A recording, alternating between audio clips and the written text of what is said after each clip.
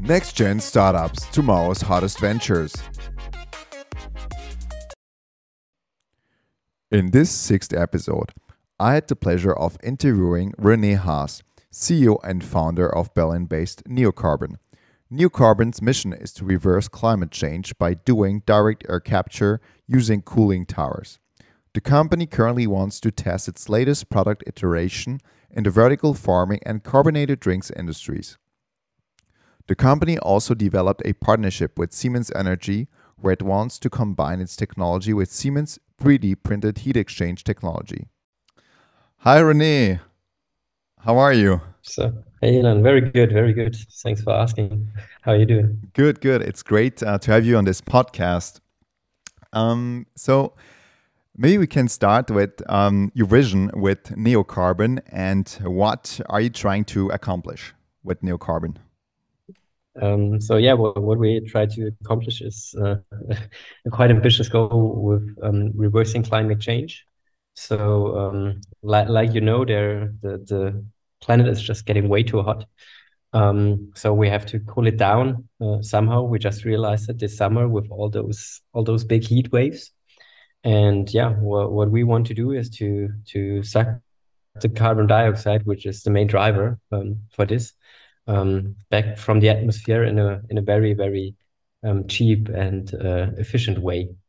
So I can guide you through maybe the technology a Yep. bit, so you can Sounds get an good. understanding of. Yeah. So actually, like the technology we're using is called direct air capture. So sucking CO2 from ambient air. The problem there is, even though it's a very strong driver for climate change, the part of CO2 in the air is still quite low. So it's 0.04%. So 1 out of 2,500 molecules. And so to get this back into the earth, like capturing it, that's very hard. So what you normally do, you need to create a gigantic airflow because you have to analyze a lot of air. This gets in contact with a certain chemical, a sorbent, can be liquid, can be solid. In our case, it's a solid one that likes the CO2. So it absorbs it. So normally the material is saturated after 60 minutes, then it can't capture more CO2. What you then do with your system is you heat it up to 80 to 100 degrees, and then that takes like 15 minutes, and then you release it. So that's a general process of direct air capture. Problem is there, it's very expensive. Like it costs like 1,000 euros per ton, roughly. And having this in mind and thinking of how much CO2 we have to remove, this would cost 12 to 25% of the world GDP per year. So something the world economy basically could not afford. Like it's impossible. So what we need to do is we need to find ways to cut the costs there. Yep. And so what we are doing different than traditional approaches is that we retrofit existing infrastructure in the form of cooling towers. So you probably know cooling towers from like industrial plants. So let's say from, for example, BMW, BASF, all those big players, they have cooling towers basically to Yep. cool down their processes. It's very important to know it's not exhaust streams. It's really just for cooling down a process. So it's ambient air. And we retrofit them so that they suck CO2 from the atmosphere. The advantages here are mainly like four things. Like first of all, by using the cooling tower instead of building the whole plant from scratch is a capex advantage on our end.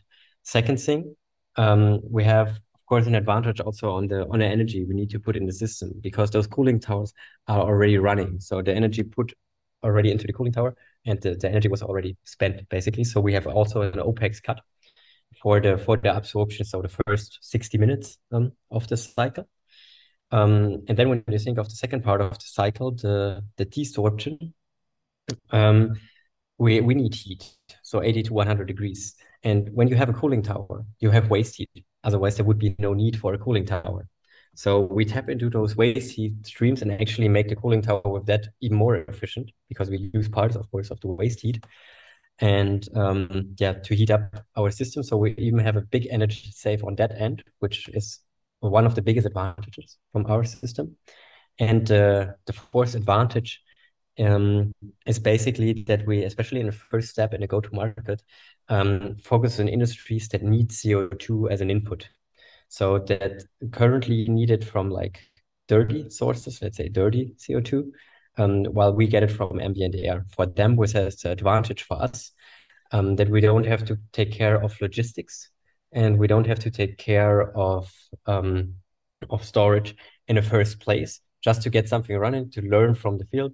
But of course, later going into really sequestration, meaning putting the carbon back underground, meaning 1, 2, 3 kilometers below the Earth surface, putting it into stone.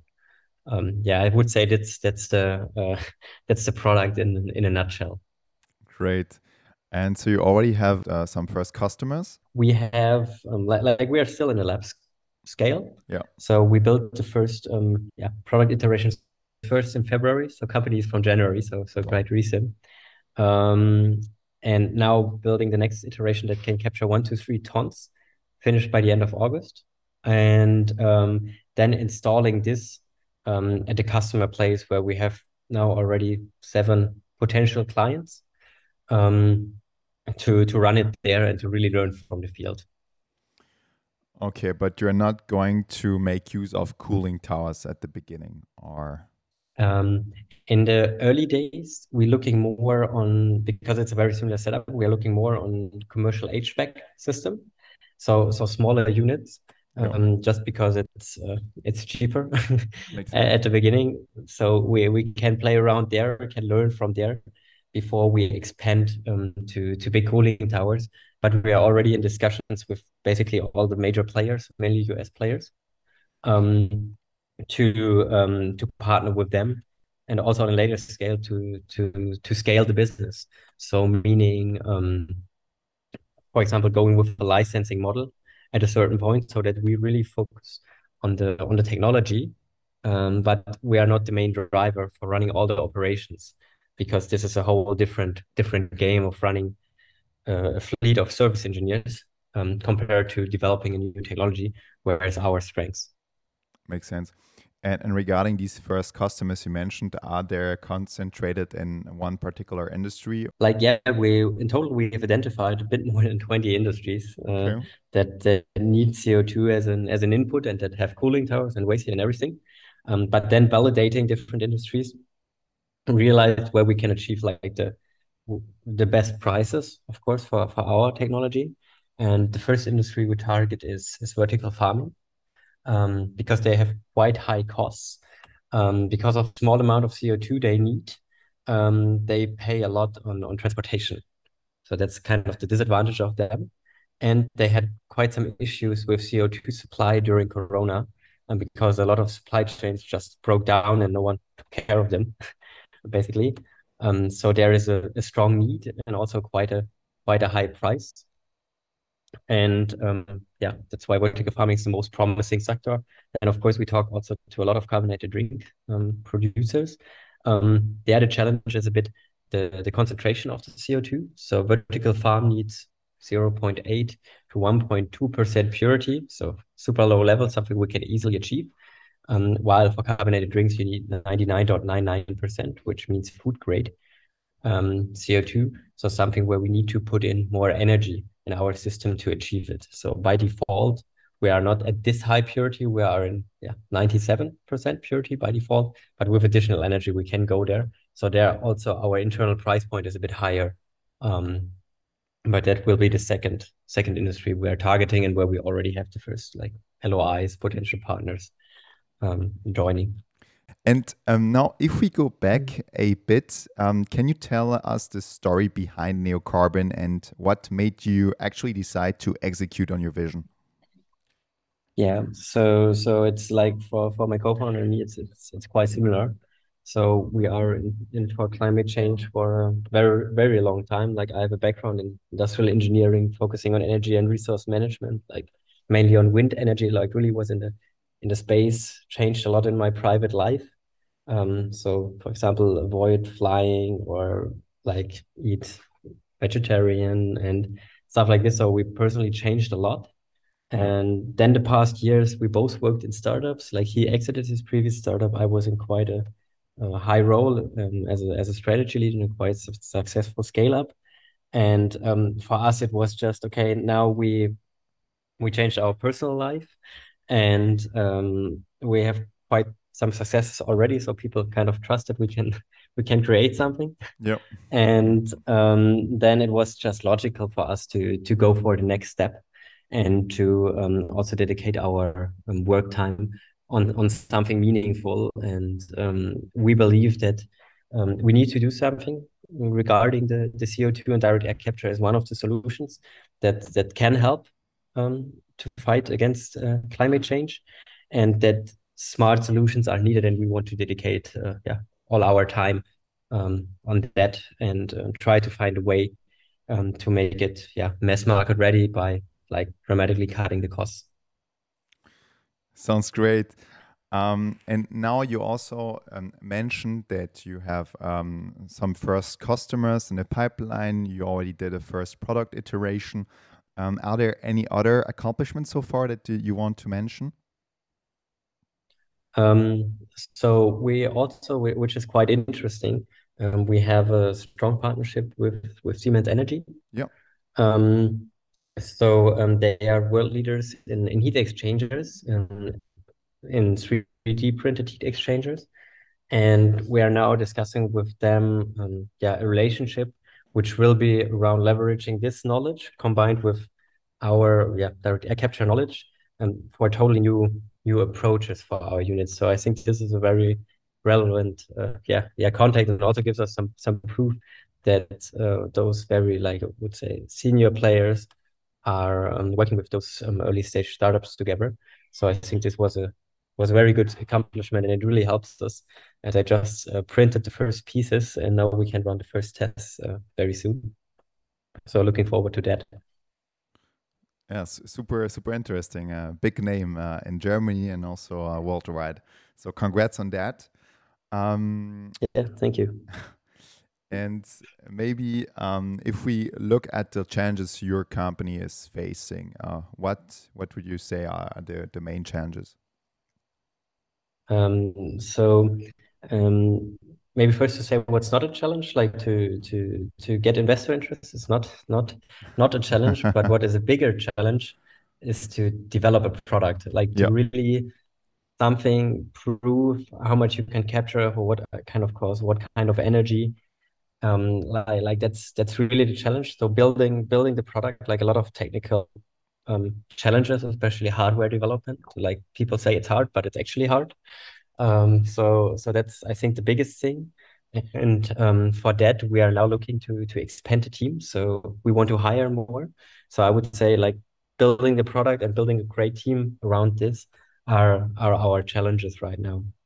So we are looking maybe to to continue on that.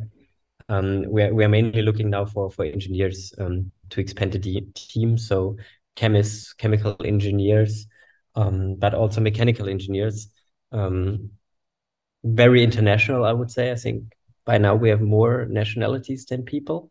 But of course, we are in Berlin, and it's a hardware product, so there is some time required to be in person in our facility slash lab.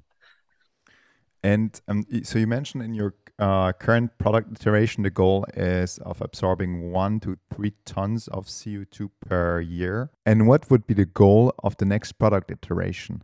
The next product iteration, early or mid next year, latest, should be able to capture more in the hundreds of tons Yep. per year. Still pilot phase, but then more commercial pilot.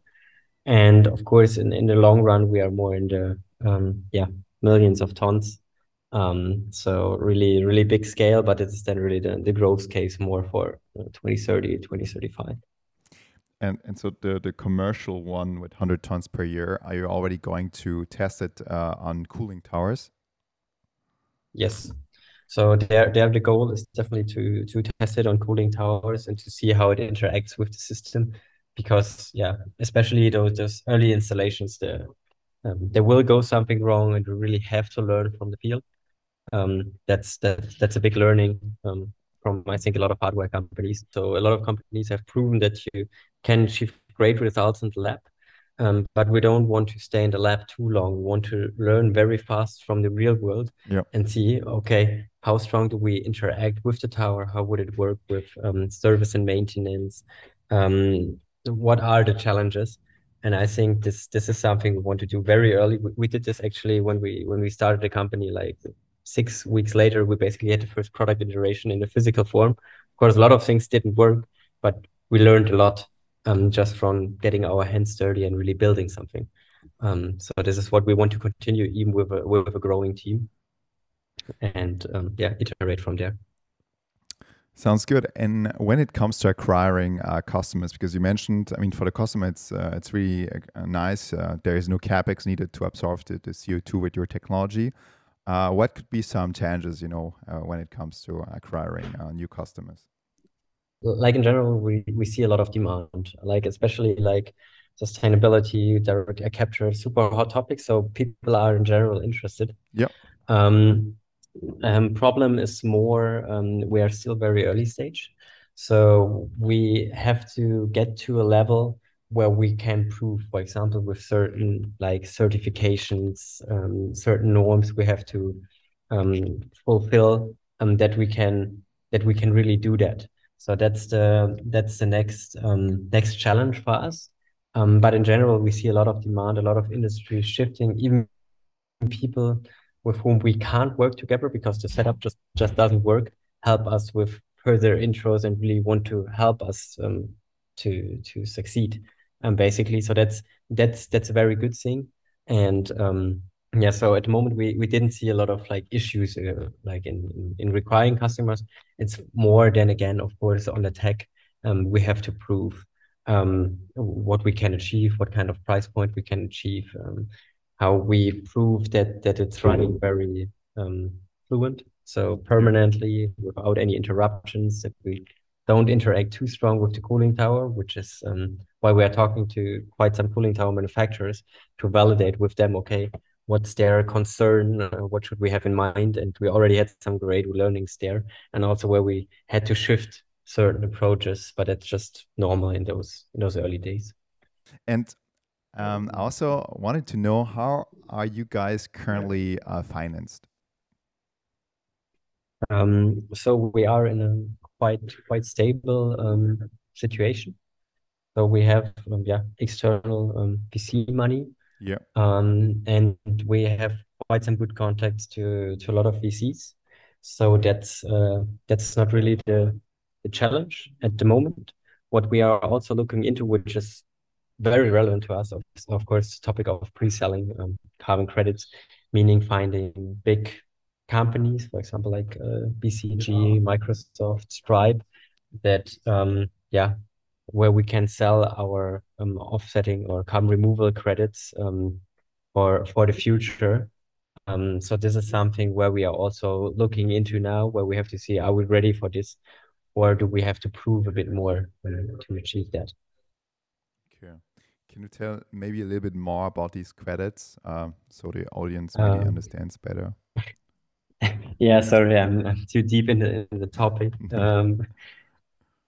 So like how does it work? It's called future carbon removal credits, meaning big players like especially Shopify, Stripe, Microsoft, they give you money now for a carbon removal credit. Let's say you can pay them for 800 euros per ton. Of course, like mentioned earlier, this would not be a sustainable price. But those companies invest in direct air capture companies Yeah. by paying this high price to get down the cost of the whole technology. And you, as a company, you have to fulfill this future carbon credits later, meaning 2025, maybe 2030. This really depends on how you negotiate and how far your tech is already. And it's basically a support, but also they have the advantage that they have the rights on those credits. And it might become at a certain point maybe mandatory to have some carbon removal credits within your portfolio. And like planting trees might not be enough even for regulations. And they would already have this kind of strategic advantage there with investing early in you. Sounds great. Now to finish this interview, maybe if you had to give one piece of advice in 30 seconds to someone looking to start a company, what would it be? 30 seconds, I would say I have three. Learn the basics already somewhere else. Like it really helped to learn it before at another company where I was not the founder. Yep. Then starting the company, surround yourself with the right advisors, but also not too many. So ask, okay, who's the right person, best person for this, and just approach them. But you don't need 5 of them. So just a few of them for each field. And then it's a lot about the third one. It's a lot about trust, like trust the process, trust the development. It can go very fast, very good. Like I didn't expect this, for example, for NeoCarbon that it moves that fast. So it was quite a surprise for me as well. Yeah, I think those are my 3 advices. Thank you But so much. hopefully in the 30 seconds. Yeah, yeah, no, it's Yeah, great. thank you. Yeah, René, so it was really a pleasure having you today on the podcast. And yeah, I wish you lots of successes with NeoCarbon. And have a great day. Yeah, thanks. What was a pleasure to be here, and yeah, looking forward to the next ones. Exactly. I also look forward to having you on the podcast again. All right. See ya. Thank you.